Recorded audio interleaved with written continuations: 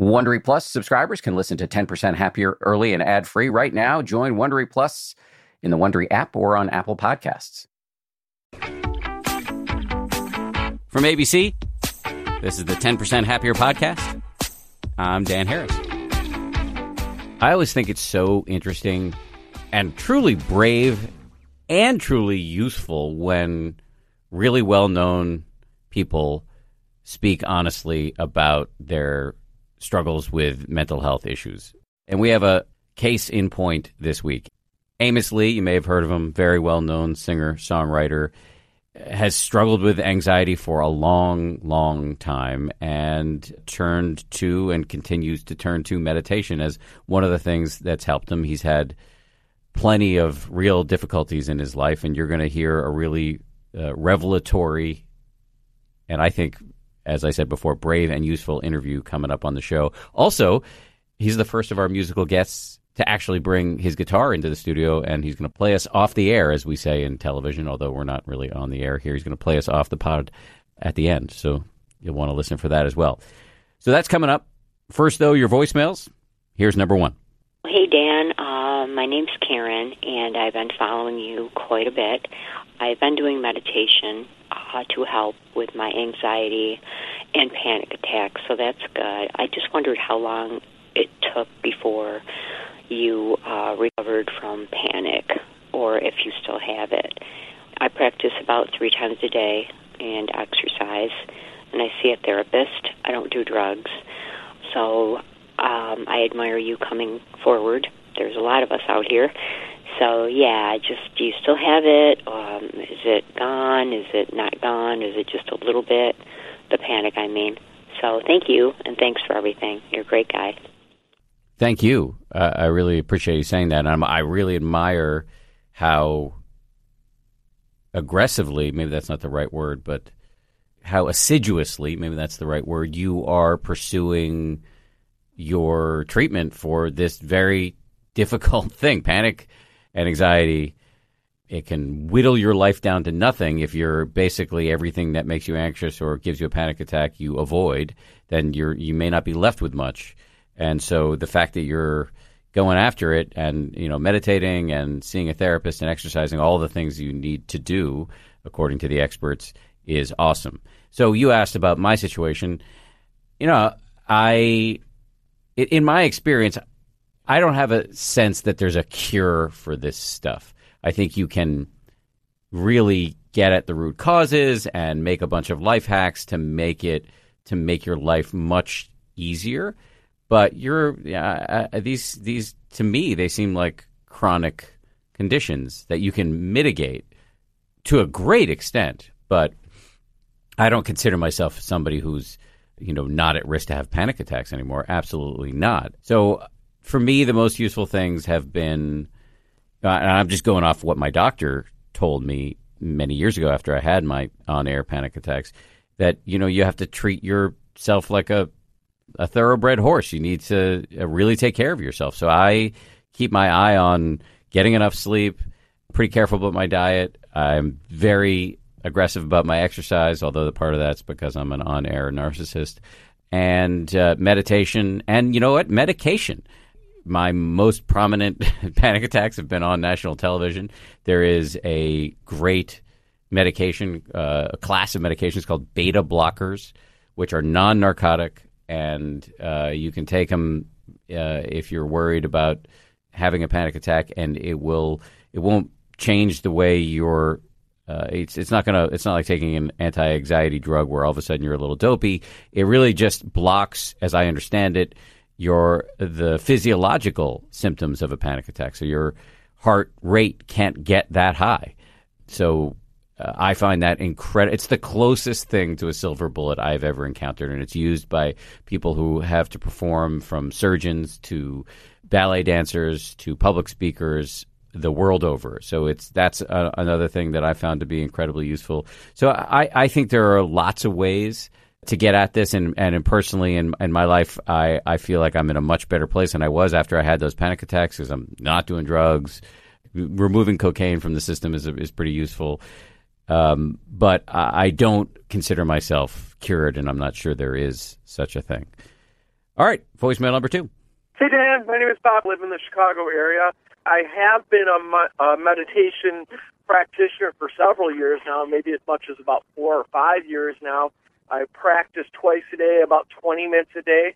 And my question is, how do you know when you should up your practice from, say, 20 minutes to 30 minutes or an hour once or twice a day? And even taking that a step further, you keep on talking about going on retreat. And I want to know how you know not just how to know when you should be ready for a retreat, but even more importantly, how do you pick a retreat in which to go to and the length of time? Thanks. Keep up the great work, and I hope to keep on hearing from you every week as you normally do pop up on my podcast. Thank you. Bye-bye. Thanks, man. A lot in that question, so let me see if I can remember it all. So in terms of your daily dosage of meditation, I think that's just such an individual thing. One thing I would say, just based on my own experience, is maybe don't get too ambitious in a way that makes it unsustainable. So if you're doing 20 minutes a day and you all of a sudden decide to do 3 hours a day or 2 hours a day, my one worry is that you could... Well, first of all, I worry that it might be irresponsible in some way. I mean, I don't know the situation in your life, but I don't want you to start neglecting your kids or your spouse or your job. So that's one thing. But second, assuming none of that's going to happen, I worry that you will maybe set yourself up for failure, and then your ego will swoop in and tell you a whole story about how you're a failed meditator, and then you're really off the wagon. So I would recommend an incremental approach, personally. Another way to gauge, how much you should be sitting every day is if you have a teacher, if you go to a meditation class once in a while and maybe talk to the teacher afterwards, or if you have an individual relationship with the teacher, that can be a very useful thing to just sort of talk it out with somebody. But so I guess my bottom line is if you're interested in hiking it up, the daily dosage, I think go for it. But just maybe go for an incremental approach so that you don't, fall off a cliff here. In terms of meditation retreat, look, it's a little bit like the thing people tell you about having a kid. It's never a good time. I mean, it's always inconvenient, and it's always going to seem, at least, and I'm speaking only from my experience here, that it's always a pain to find the time to do it, and I always kind of dread doing it. And yet, it is the time, in my experience, when I make the biggest leaps in my practice and I have the most profound experiences. I really come to sort of molecularly understand the things we're talking about on this podcast and that you read about in great books about meditation or Buddhism. So I highly recommend it at any stage, frankly. I did my first meditation retreat after a year. Now, I often tell people, one of my little canned lines from having spent 4.5, nearly 5 years speaking publicly about meditation publishing my first book, is you don't have to go on a meditation retreat in order to be a successful meditator. I think if you're doing just a few minutes a day, that's fine. And I went on my first retreat because I was writing a book and I needed some stuff to write about. So that was, frankly, part of my motivation. I also really did understand that for me, meditation was a useful practice and that a meditation retreat was a great way to it was obvious to me it was a great way to up my game, and it had been recommended to me by people who I really trusted and admired, including Sam Harris, who's been on the show before, as a well-known podcaster and author, and also Dr. Mark Epstein, who's also been on the show before and is a well-known author. Both of them had recommended to me, and so I was really taking it seriously as a result of that, too. The one piece of advice I often give people about, and I was texting with the guys from the Minimalism podcast who have become friends. They're interested in going on a meditation retreat, and I was telling them they wanted to go on a 3-day retreat, and my advice is actually go for a 7 to 10. I know that sounds super daunting, but in my experience on these retreats, you're really suffering until day 4 or 5 when the volume of your mental chatter can go way, way down. And that's when really interesting things can happen. And again, in my experience. And, the guys from Minimalism were saying, well, we just don't have the time to do that. And that's fine. I think 3 days is better than no days. But so I wouldn't tell you don't do it if you only have 2 or 3 days. But take seriously the rather radical notion that 7 to 10 days may be the move. Okay, and the final part of what you asked me is how do I know where a good meditation retreat is? I do not consider myself a comprehensive expert on all the meditation retreats offered in this country, but I do know 2 of the spots that I really can unreservedly recommend, and those are Spirit Rock, which is north of San Francisco, and the Insight Meditation Society, which is in Barre, Massachusetts, Barre, Massachusetts. They both have websites. Google them, look at the retreat calendar, find one that works for you, and go for it. Those places, I honestly believe you cannot go wrong at those places. And they have just a phenomenal lineup of teachers. All right, good luck to you. Go for it. Let's get to our guest. It's Amos Lee, pretty famous guy, very accomplished musician. And as we've seen from so many of our guests on the show, people who just make it to the highest echelons of our culture, often they're dealing with pretty heavy stuff in their personal life, and Amos quite courageously is willing to come out and talk about it at length here and the role that meditation has played. And as I said, he sings us a song. So here he is, Amos Lee. Well, great to meet you. You too. Congratulations on the new record. Thank you. Very excited about it. Well, we're going to dive into it in a big way. Let's start with meditation, if you're cool with that. Sure. So you've flirted with it. How and why did that come about? I think I actually did more than flirt with meditation. Okay, all right. Yeah. You got on bass. I was on bass. I'm not sure which bass I was on or how I got there, but I started in college, and my mom was diagnosed with breast cancer, and I was in South Carolina, and that kind of rocked my world. And I was also at the same time having pretty major anxiety issues because I have a generalized anxiety disorder. And I've had one since I was a kid. And I never medicated because, as you know, maybe you know some people who have these things. A lot of people with generalized anxiety disorders don't like taking pills. And I happen to be a very physically sensitive person. So, like, if I take something down, I get down. So I wanted something that would try to help, and I wasn't drinking, or I didn't really have music yet. I was just starting to play music, but I was having panic attacks 3 or 4 times a day. Wow. So I decided that I was going to try to do this meditation thing, and I was introduced to it through a comparative religious literature course I took when I was in Massachusetts. I took a semester at UMass Amherst, and I had this comparative religious literature class, and we read everything from, I've heard you talk about Buddhism Beyond Beliefs. Yeah, we read Stephen Batchelor. Great book. Pure Heart, Enlightened Mind, which is another really great book about Zen Buddhism. That's his guitar. Yeah, that's my Om. We read The Legend of Baal Shem, The Cloud of Unknowing. So we got into mystic texts and books from all traditions with the Legend of Zhuangzi. But the professor of the class was an ordained Catholic minister, and also a Zen priest. So he was this super deep guy who had lost a child and gotten into studying Buddhism. So I went on a retreat with him, and we did a Zazen retreat in western Massachusetts where we did sitting, walking, chanting, sitting, walking, chanting, silent retreat for 4 days. And that was sort of like me going headlong into it. Wait, this is way beyond flirting. Well, way beyond flirting, yes. And then, see, I didn't tell you any of this. So after that, I was pretty devout Buddhist for about 2 years in college. When everyone else was partying and drinking, I was playing guitar and meditating 2 hours a day. Wow. And really focusing heavily on, like, doing my mala beads and reading texts. And I got really deep into it. Then came the music. And once I became a musician and started hanging around musicians, I was like, actually, this is what I really want to do. I never really thought about going into the monastic life. I flirted with that in my mind, but I never did it, obviously, because I felt like I didn't want to be sequestered. I wanted to do good in the world, and I'm not saying that monks don't do good in the world. They do great in the world.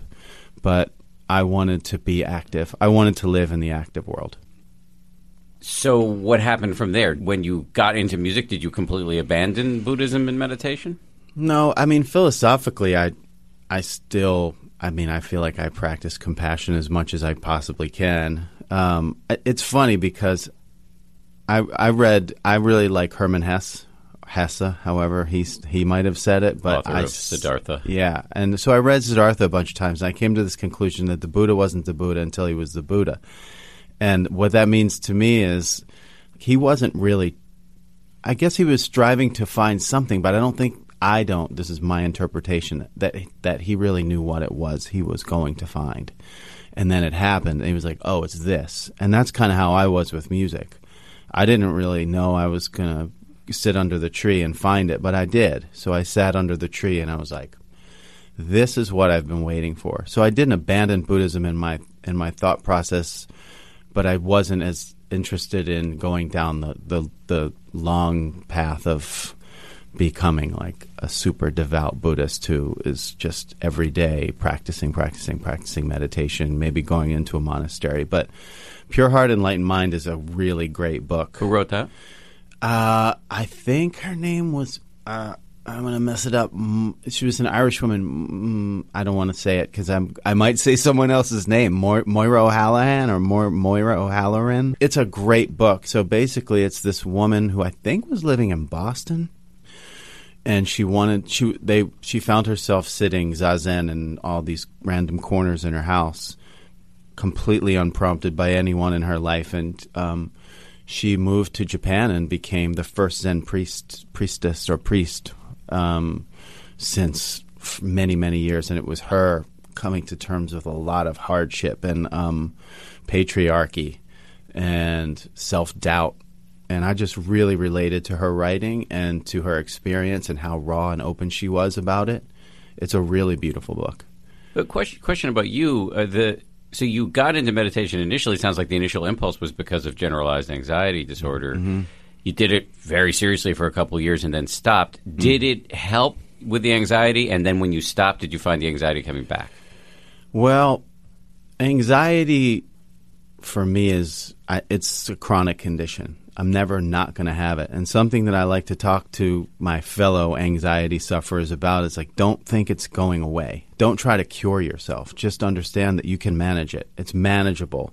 It's going to come back stronger at times. It's going to go away. But and I found that the acceptance of that was a big mind change for me, because at first when I was having panic attacks and major anxiety issues, I just didn't know what was happening. Mm.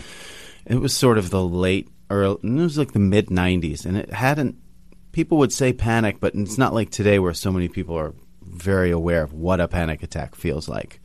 And my particular brand of panic was very strong, and it was even kind of like there might have been a little break in there at times for me because I was really suffering. Like a psychotic break? Maybe. There was a little bit of a break in there for me, I think, where I couldn't really tell the difference between things. But – I've always been very engaged in overcoming things. And it wasn't like you can even fight it. I wasn't trying to fight it, but I did this program, which I'm not on here to plug anybody, but I'm just giving you my experience. I did a program called Attacking Anxiety, and it was a 12-step program done by this woman named Lucinda Bassett. And it's very 12-steppy. So for those of your audience members who might have anxiety disorders and don't want something that's, 12-step, but what I mean by that is like there's a power greater than you, all that. I didn't really get into that part of the program, but it just helped me so much to identify what was happening to me, to know I wasn't alone, because that's such a big thing for people who suffer from all kinds of stuff. Just know you're not alone. And then it just gave you very practical means to, like, change your thought process, like replace your negative thoughts. Like you talk a lot about witness. Just be a witness. You don't have to be an active demolisher. Just be a witness. So the thought comes up, you should be worried about X, Y, Z right now and forever, and then you can recognize, oh, no, that's just a bunch of thoughts. Yeah, well, at least I can say, I know that this will pass. I know that this will pass. And also, I can handle it. Those were big things for me. Those statements like, I can handle it. I'm gonna be okay. I'm not gonna lose my mind. I'm not like, I mean, maybe someday, who knows what my diagnosis will be, but in this very moment, I can handle this. Yeah.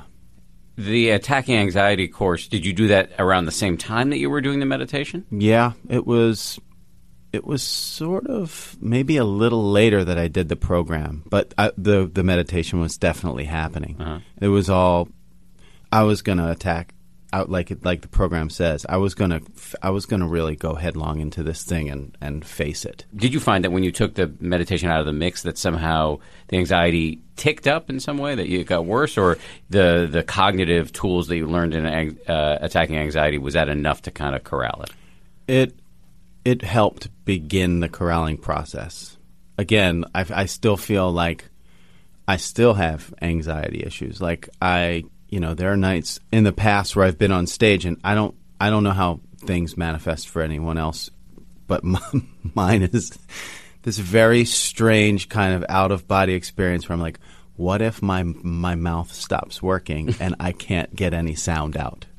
Or what if I forget every thought that I've ever had? Like really out there stuff, and I'm in the middle of a song and no one else knows it because I'm just up there singing. And they're like, oh, this feels cool. And meanwhile, internally, I'm like, what if I forget every word that I've ever learned? Have you ever broken? Oh, no, man. No, I'm cool. I like, again, witnessing it is a big part of it. It's like witness, be a witness, know it will pass. And so another thing that's been really helpful for me is exercise. And these days, I meditate walking. So I don't sit lotus, but I walk. And I observe, and I find that being an observer, and fortunately I'm not famous, which is good. What do you mean you're not famous? You've been at the top of the Billboard charts. It's a weird thing. I've sort of carved out a place for myself where I can walk around 99% of the world and be unnoticed, and also have a decent career where I feel very connected to my fans. So yeah, there's a cool little niche that I found that I'm trying to preserve for myself while promoting my music. So you feel like you can walk out in public. This is the meditation you were about to describe. You can walk through the world and turn that into a mindfulness exercise. I do, yeah, and I use it because it helps me do two things. It helps me stay active, and it helps me clear my mind. And recently when I've gone back into meditation, and I was doing a lot over the winter while I was making this new record that I made called My New Moon, there were days where, like, when you're in a recording process, it's just so much information and it's so much analysis that meditation can be really helpful in those moments, just to be like, I am going to just disappear for a little while into this thought. And then, meditation doesn't work like that for me, but it slows my mind down gradually. And the more I meditate, the slower I get. So in this case, you're talking about actual seated meditation. Yeah, I got back into some seated meditation, and it's interesting though, the seated meditation that I've done over the past couple years, I'm wary because, like, the Tom Waits quote that I always stumble back on is, if I exercise my devils, my angels may leave too, and when they leave, they're so hard to find. It's a great Tom Waits song, but I always think about that. I'm like, I don't want to get too healthy because I won't be able to write anymore. So I think that's such an interesting question. I'm not creative in the way you are. I mean, I write books, and so there is creativity in there, but I'm not conjuring songs out of thin air or conjuring fictional stories, although I am actually kind of working on a fictional thing, the way you are. But I wonder, I mean, I once heard a great meditation teacher, my meditation teacher, Joseph Goldstein, asked about, I think it was Beethoven or Mozart, I can't remember, but basically saying, hey, this guy, this great composer, was miserable. Would he have made such great stuff if he wasn't? And Joseph's answer was, maybe he would have made better stuff. Mm-hmm. And I find that intriguing, because this is deeply held belief in creative communities that you need to have at least some misery. And I guess I would add something else to that, which is that I'm not a meditation master. I've only been doing it for coming up on a decade.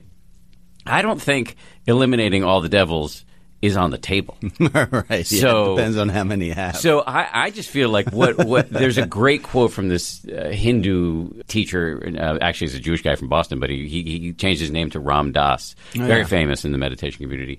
He says meditation does not annihilate your neuroses; it makes you a connoisseur of your neuroses. Right. So I would argue that that's kind of increased visibility into the machine and the machinations of the mind would put you in closer touch with your vulnerabilities, sensitivities, and give you maybe a better a leg up, an advantage in the writing process. Of course, again, I caveat that with the fact that I'm not writing songs, so what do I know? Well, it worked for Stevie Wonder because, he was very into transcendental meditation. In fact, he sings on it in is it the Songs in the Key of Life record? Transcendental meditation.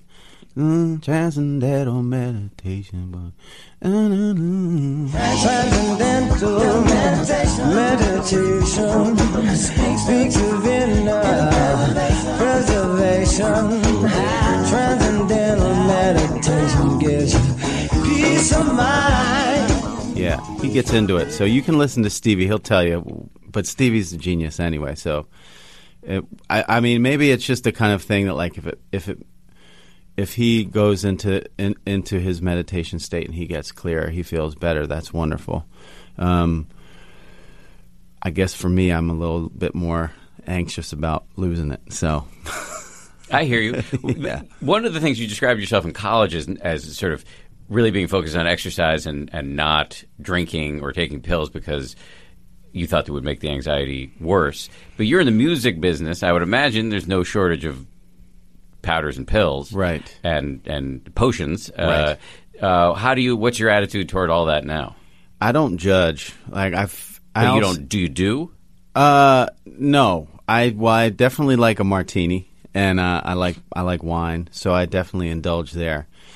I just think that today, and I know people very close to me, and I've lost people close to me who have done the potions and the powders and the pills, and it's a scary time out there right now because you don't know what you're taking some of the time. And with the opioid epidemic and fentanyl being cut in everything, again, I don't judge people who use. I don't judge addicts. I think a lot of people are self-medicating. I know people in my life who grew up undiagnosed and were self-medicating until they wound up in prison, and then they got their diagnosis, and then they're like, I just wasted 15 years of my life because I just didn't know.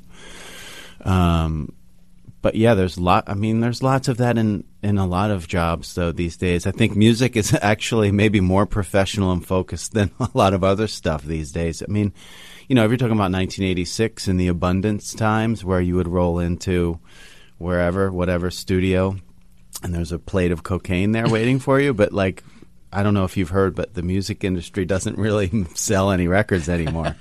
So that plate of cocaine is now like, a Metro card. It's like, well, get home safely, work hard, post on your Instagram, and, keep producing music. But it's interesting, man, because I know young musicians these days, and they're so focused, so many of them. I know that we heard the tragic stories, we've heard over the past couple weeks. So a few young musicians have lost their lives. Yeah, Mac Miller. Yeah, and it's every time I hear it, I'm just like, it devastates me because my thing is I don't. Well, it's not my thing. It's all of our thing. I don't like when people feel alone in their suffering, and so a lot of times I just lost a friend 2 weeks ago.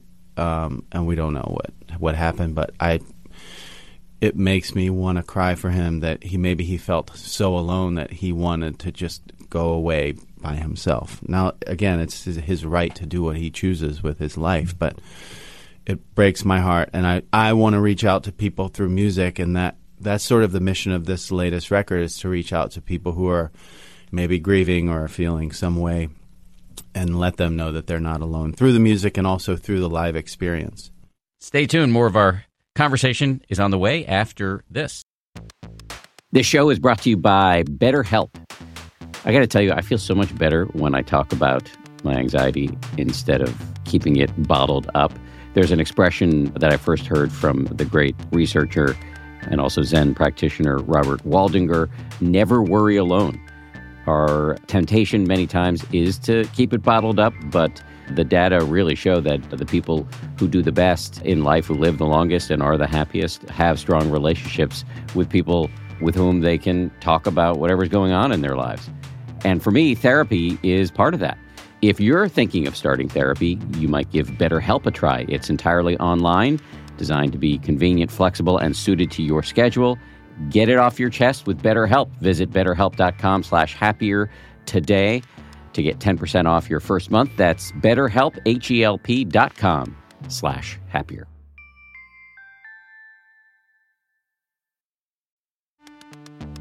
You can count on T-Mobile to help keep you connected. After investing billions to light up their network from big cities to small towns, T-Mobile is America's largest 5G network. Plus, when you switch to T-Mobile, families and small businesses can save up to 20% versus Verizon and AT&T. Visit your neighborhood store or T-Mobile.com to switch. Plan savings with T-Mobile. Third line free on essentials via monthly bill credits versus comparable available plans. Plan features may vary. Credits stop if you cancel or change plans.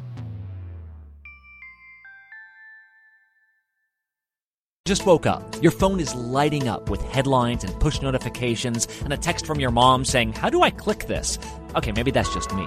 But if you want to get up to speed, check out the new podcast from ABC News. Start here. Literally, the ground was shaking. I'm Brad Milkey, and every morning we're going to take you to the stories that matter with fast, fresh insight. Hello, Robert Mueller. Michael Cohen calling. All in 20 minutes. Start here. Listen for free on Apple Podcasts or your favorite podcast app. So I know there's a bit of a story behind this new record. Can you tell me the story? If I understand correctly, it was a chance meeting backstage? Yeah, there have been a couple real important influences on this record. The first happened in New York State, actually, and it was two parents that came back after a show of mine, and they told me that they had lost their son to cancer, and that the music that I was making was a really big part of their healing process. And even in the last days of his life, they would all share the songs together. And up until that point, I never really even considered that reality. I think I was just oblivious to it. Like, I was just making my music and playing my shows and probably in my own head with my own negative self-talk about whatever it was that I was going through at the time. And that was a real moment of clarity for me, where I recognized that I could really be of service to people, and I changed my entire opinion of how to approach my job from that moment on. And since then, it's helped me actually immensely as a performer too, because when I have those demons of doubt crawl onto my shoulders, I just focus back on those two, or I think about someone in the audience. It only has to be one person who I can go, they're here because they really want to be here, and this has been a healing experience for them. And I don't know how hard it was for them to get here. Maybe they had to drive 3 hours and get a babysitter and parking. I better just do your best, be of service. I take the audience journey very seriously, and the way I approach every show. So. That's really interesting. We've had a lot of entertainers and specifically musicians in that chair. I've never really heard anybody, and I love it, describing music as a service. Yeah. I mean, it's a heady term. No, but I like it. Yeah. There's no. If you're hearing judgment in my voice, it's positive judgment. No, I hear judgment in my own voice, which is generally where most of the judgment that I have comes. True. Most of us, especially those of us with anxiety, for sure. Yeah. But when I say the word service, it comes from a lot of places. Like, first of all, it's an interesting word because it means a lot of different things. It's like, it is a thing. It's a service. You can go to a Catholic or a Jewish service, a funeral service, a communion. A communion. You can have service. You can be of service. It's a very widespread word. So I think of it in that I want to be present with you and value your experience as much as mine, if not more. And I think that's always been where I've come from as a service. Like when I worked in the restaurant industry, I waited tables. You're there to be a server, right? Just fine. It's a fine word to use. And I really loved the job. I worked at the Olive Garden. I was a server at the Olive Garden. Nice. And that's hard. Yeah, you got to run back and forth and get to fill the bread sticks basket. Right. Yeah. I got my steps in those days. That was part of my exercise. Isn't that regimen. all you can eat, breadsticks? Isn't that the deal? It's soup, salad, and sticks. All right. Dan, yeah. Soup, salad, and sticks, and also unlimited beverages. Okay, so that's a lot of movement. Folks come in hungry, and it's an interesting business model, too, because you're sort of feeding them before they eat.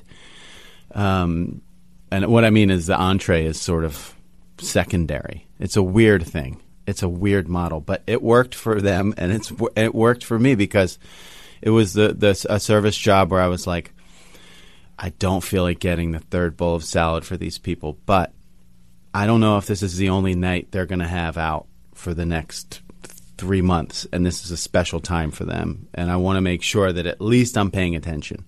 So the roots were sort of spread then, and I was able to take those lessons that I learned at the Olive Garden, again, not plugging anything here. Didn't take it that way. Yeah, and move them into a new arena, which is an artistic, emotional place, which is much more meaningful for me than salad. Yes. What I was going to say before that was what I hear a lot of in the foregoing is a natural capacity on your end for empathy, which I say that with some envy on my end because I don't know how good I am at that. Because I could see myself as if I project myself into the Olive Garden job. Again, with no disrespect for Olive Garden, but just in terms of the running back and forth to serve breadsticks or salad or whatever, I think I might be lost in a sort of black hole of self-absorption and self-pity, whereas you got some of that, for sure. Yeah. But then also maybe this is their only night. Whereas I don't know that addendum, postscript, whatever, suffix on the thought loop would have come in for me. So I'm just pointing that out, which is cool, I think. Yeah. I mean, for me as a writer, also empathy is hugely important. I get bored of my own stories a lot, and something that I have always really enjoyed and wanted to do more of was living in someone else's skin. And I've brought up Quantum Leap a bunch of times. I don't know if you remember that show from the 80s with Scott Bakula. Yeah, does he play a superhero? He's sort of a superhero. The premise of the show is this dude has somehow found a portal, and I don't know all the details, but he found a portal so he can experience things in different points of history as different individuals. Oh, I vaguely remember it. I Right. think I was confusing with another show with like a regular guy who becomes a superhero. That's in the 80s. probably called My Secret Identity, which was Jerry O'Connell. Look, man, I'm older than you. No, you're not. I'm 47. How old are you? Oh, no, I'm 41. But you look 33. No. It must be all that meditation. I sleep in formaldehyde. I smelled something. No, it's not. It's not the Jerry O'Connell show either. There was a show, the guy with curly blonde hair, and I have this memory in the opening sequence of him being on top of a building with a cape on and kind of jumping off. But he was a regular guy. Oh, dude, I know what you're talking about. It's I wore that costume as a kid for Halloween. Oh God, what was it called? Oh, this is horrible. See, this is why I put my phone away, because I would want to Google this right now. Whatever it is. We know what it is. But Yes. didn't he have a thing, a little lightning bolt on his chest? Yes. Well, now your listeners will be experiencing this, yelling at their podcasts on the trains going, "It's this show, dummy." Yes. I'm not sure where we went to with that, but now I'm just thinking about that show. Well, you were talking about Quantum Leap. Yeah. So, as a writer, and I think that was the whole point. That was the point of that show to me, was how to cultivate more empathy in your life. And I come from a naturally empathetic mother who raised me on empathy. That was sort of what I was fed every day. Don't judge. Like we've had a lot of hardship in our family. So when you see it firsthand and you see how people deal with hardship with compassion and love, I think that breeds empathy rather than putting a fence or a wall up and saying that's not my problem. How is she? Is she still around? She is around, man. Yeah, she had breast cancer twice. She fought it. It did a doozy to her. I mean, you know, all the survivors out there, I'm giving you my love right now because it is tough. And but it opened up a door into understanding how hard that journey is for people. And now I work with two organizations, one of which is called Musicians on Call. And what we do is we go bedside for people who aren't well enough to leave, and we play for them. And the other organization is Melodic Caring Project, and they stream shows, live concerts to mostly children who are quarantined. So they're so sick they can't have visitors. And I did a show with them where I met this little girl named Maya Gladheart, who is, getting back to the record, she inspired a song on the record called Little Light because she was really sick. And her family welcomed me into their home as a stranger coming into their suffering, which people can be very protective of. And they offered me a look in and a light in. And I just started sending her songs and playing her FaceTime tunes, and we became super tight buddies. And, you know, getting back to the empathy place, having those experiences with my mom and also going through a lot as a kid and being raised on this ideology of empathy and compassion, just it hurts sometimes because you're with her and she's suffering so much and you just want to make her better. But her grace and her strength inspired me so much that it also helps perspective. So I'd be on stage some nights, maybe when my service mechanism isn't working in my brain, and I think about her. And I think about, wow, she's probably nauseous as hell. She has no hair. She hasn't been to school in 6 months. She doesn't know what her diagnosis is going to be. I can get up here and do this tonight. And I'm amazed at some of these kids that I meet, how strong they are and how wise they are. And this little girl is so wise. So, how's she doing now? She is in remission. Nice. 6 months, yeah. So I'm wearing this little beaded bracelet she made me and this weird stinky rope that she sent. And it wasn't stinky before I put it on, but wearing it for the last year straight, you know, it's got its moments. But I'm going to wear this until she's a year in remission. But she seems good. All of her scans keep coming back clean. So, yeah, she's doing great. So is this kind of forthright look at suffering the theme of the new record? It's part of it.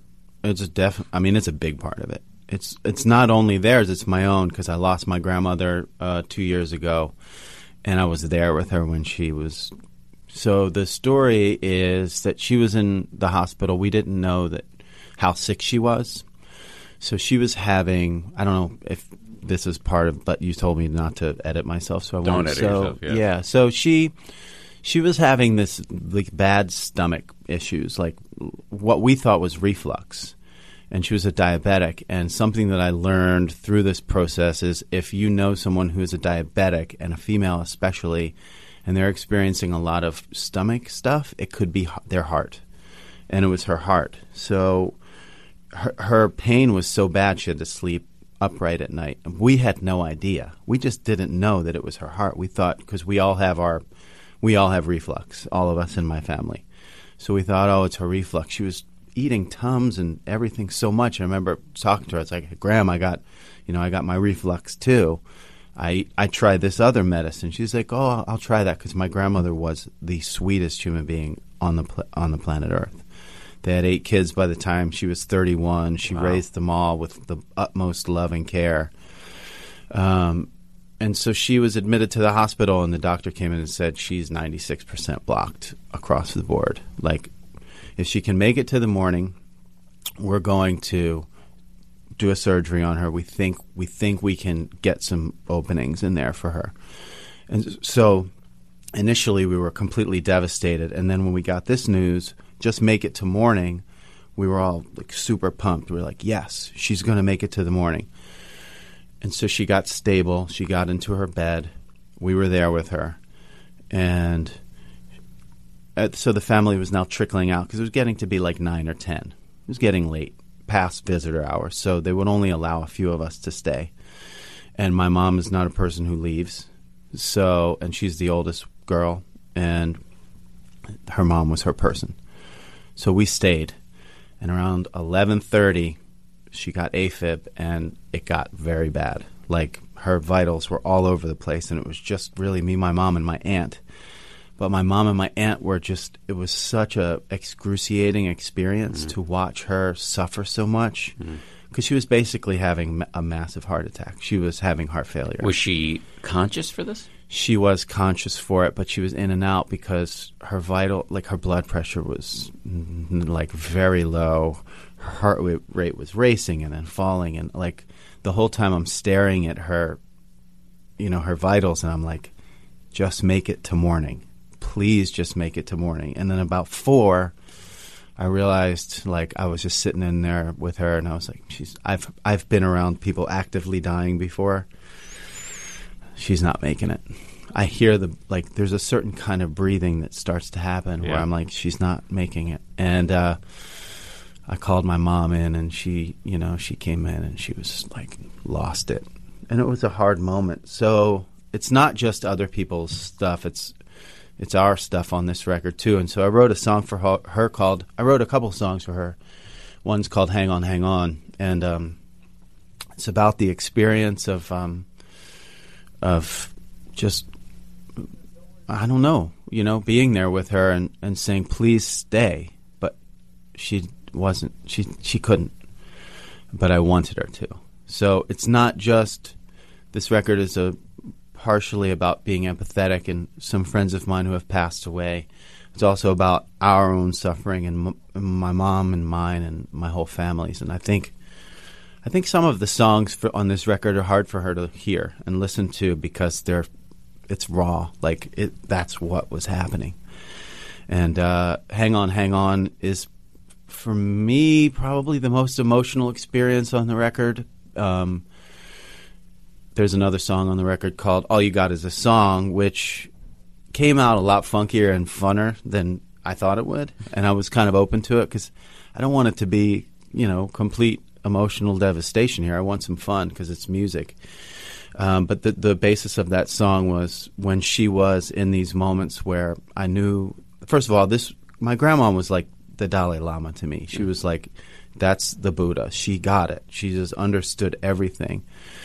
And I was with her in the moments where she would just look up at me like weak-eyed and to the side and try to smile, but she wasn't even strong enough to smile, but she was trying. And she couldn't talk anymore because they had intubated her because they were trying to just keep her lungs working. So all I did was grab her hand and sing to her. And I sang her my grandfather's favorite song, which if you knew him, he was a wild man. His favorite song was Born to Lose, which is where I get it from. And my grandmom's favorite stuff was like What a Wonderful World and Somewhere Over the Rainbow. So I just sang to her because there were no words for me. There were no words for me to say to her, you're going to be okay. I mean, I'm not going to say that to her. I'm here with you. She knows that. So I just sang her some songs and did what I could with her. And so music has played a huge part not only in my own suffering, but my friends. And I'm always the guy people call on when there's a funeral. So I'm like a funeral singer guy. So a lot of people who pass, I go and do some songs for them. And I'm just very grateful to have music to be that bridge for me, not only into other people's healing and pain, but also just into their hearts in the shows and make them feel better, in those moments where they're not grieving. Music as a service. Yeah. You've got your guitar with you. You want to play something? I would love to. I want to make sure I don't overwhelm your system here. You said before you're more comfortable playing music than talking, although you did a damn good job on the talking, I have to say. Thank you. Let's see if this thing is in tune. I think it is. So I'll play Hang On for you. Perfect.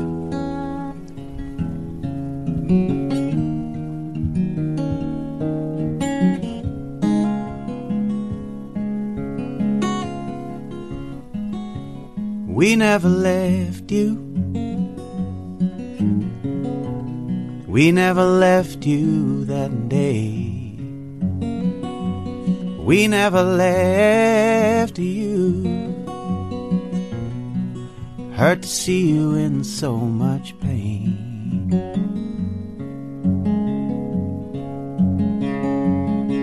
Couldn't hold you, but you didn't want to be here anyway.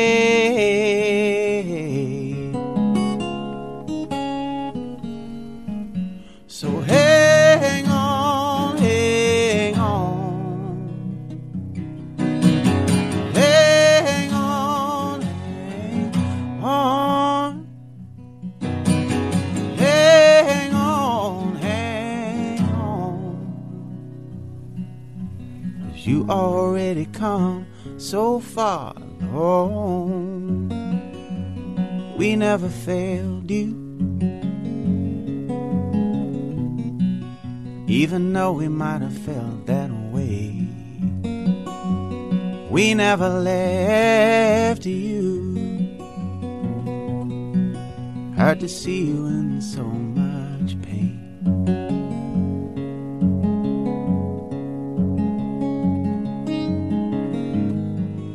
And I would have stayed there forever,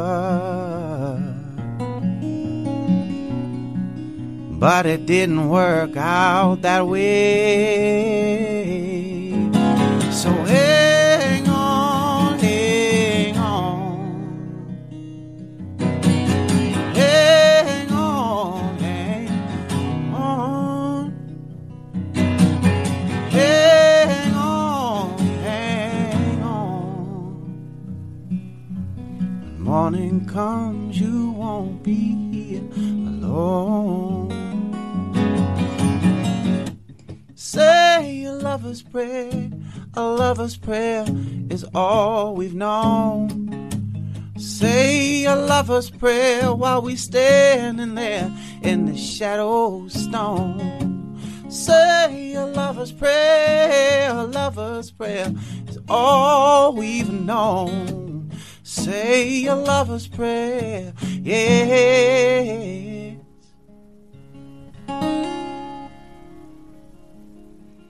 Hang on, hang on, hang on, hang on, hang on, hang on. When morning comes, you won't be here alone. Morning comes, you won't be here alone.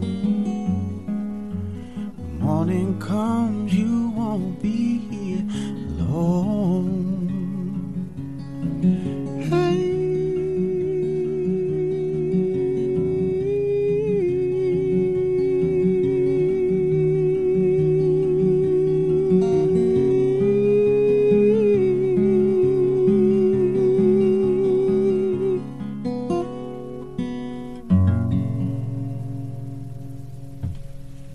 That was beautiful. Thanks. Thank you. Really appreciate it. I mean, I think forthrightly, I use that word twice now, but confronting mortality, just getting people to think about that because it's so important. We talk about it a lot on this podcast. I think that in and of itself is a big service. Yeah, I remember reading The Art of Happiness, and something to the tune of, I think the Dalai Lama said something about imagine yourself in a casket every day when you wake up. Yeah, and you know that. Hey, how about a morbid thought for the start of the day? But you do appreciate stuff. Like, I don't know about afterlife. I don't really think about it very much, but I do definitely think about how we affect each other in this one. And I wish more people could do that. People of faith especially. It's like, can you not focus on that? Let's focus on this one. This is important. Let's not sell a thing we don't know about. Let's sell what we know about. We have abundance. We can share it. We can make each other's lives better. But I don't know. I understand why some people like an escape. I definitely understand that. You know, I think about people who were born into slavery and were like, the next life is for me. Like, Jesus is going to take me there. And I understand that. I don't short that, and I hope that it happened. But in modern times with us in our culture where people are preaching about abundance and then the hereafter, I want the abundance to be saved for the here and now. Yeah, I mean, I for sure, for me, setting aside any metaphysical questions about the here and now versus the hereafter, I definitely think being in touch with your mortality is not morbid in the pejorative. It's enlivening. It's what makes you not take stuff for granted. Definitely. Yeah. Before we go, give us the name of the record again, and also, like, where can we find you on social media, everything? Sure. Well, the name of the record is My New Moon. It was a song written. The title track is a song called Whiskey on Ice, which was written for a friend of mine who passed. It's written for his mom, and his mom's confronting her grief. And so My New Moon, the title of the record, is sort of based around this cycle of renewal and also the ending. Do we know which is which? Do we know how to deal with utter darkness, and is utter darkness a renewal for ourselves? And maybe that is the case. So it's called My New Moon. Social media, I've never done this before. At Amos Lee, I think. I don't really know. Do you post? I'm starting to post. I'm very slowly dipping my toes into the social media world. Instagram is AM0SLEE.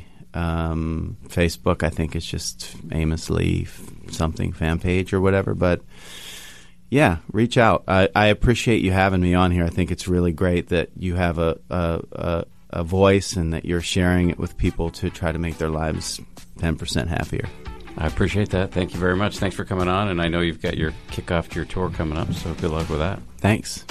Okay, that does it for another edition of the 10% Happier podcast. If you liked it, please take a minute to subscribe, rate us. Also, if you want to suggest topics you think we should cover or guests that we should bring in, hit me up on Twitter at Dan B. Harris. Importantly, I want to thank the people who produce this podcast, Lauren Efron, Josh Cohan, and the rest of the folks here at ABC who helped make this thing possible. We have tons of other podcasts. You can check them out at abcnewspodcasts.com. I'll talk to you next Wednesday. If you like 10% Happier, and I hope you do, you can listen early and ad-free right now by joining Wondery Plus in the Wondery app or on Apple Podcasts. Prime members can listen ad-free on Amazon Music.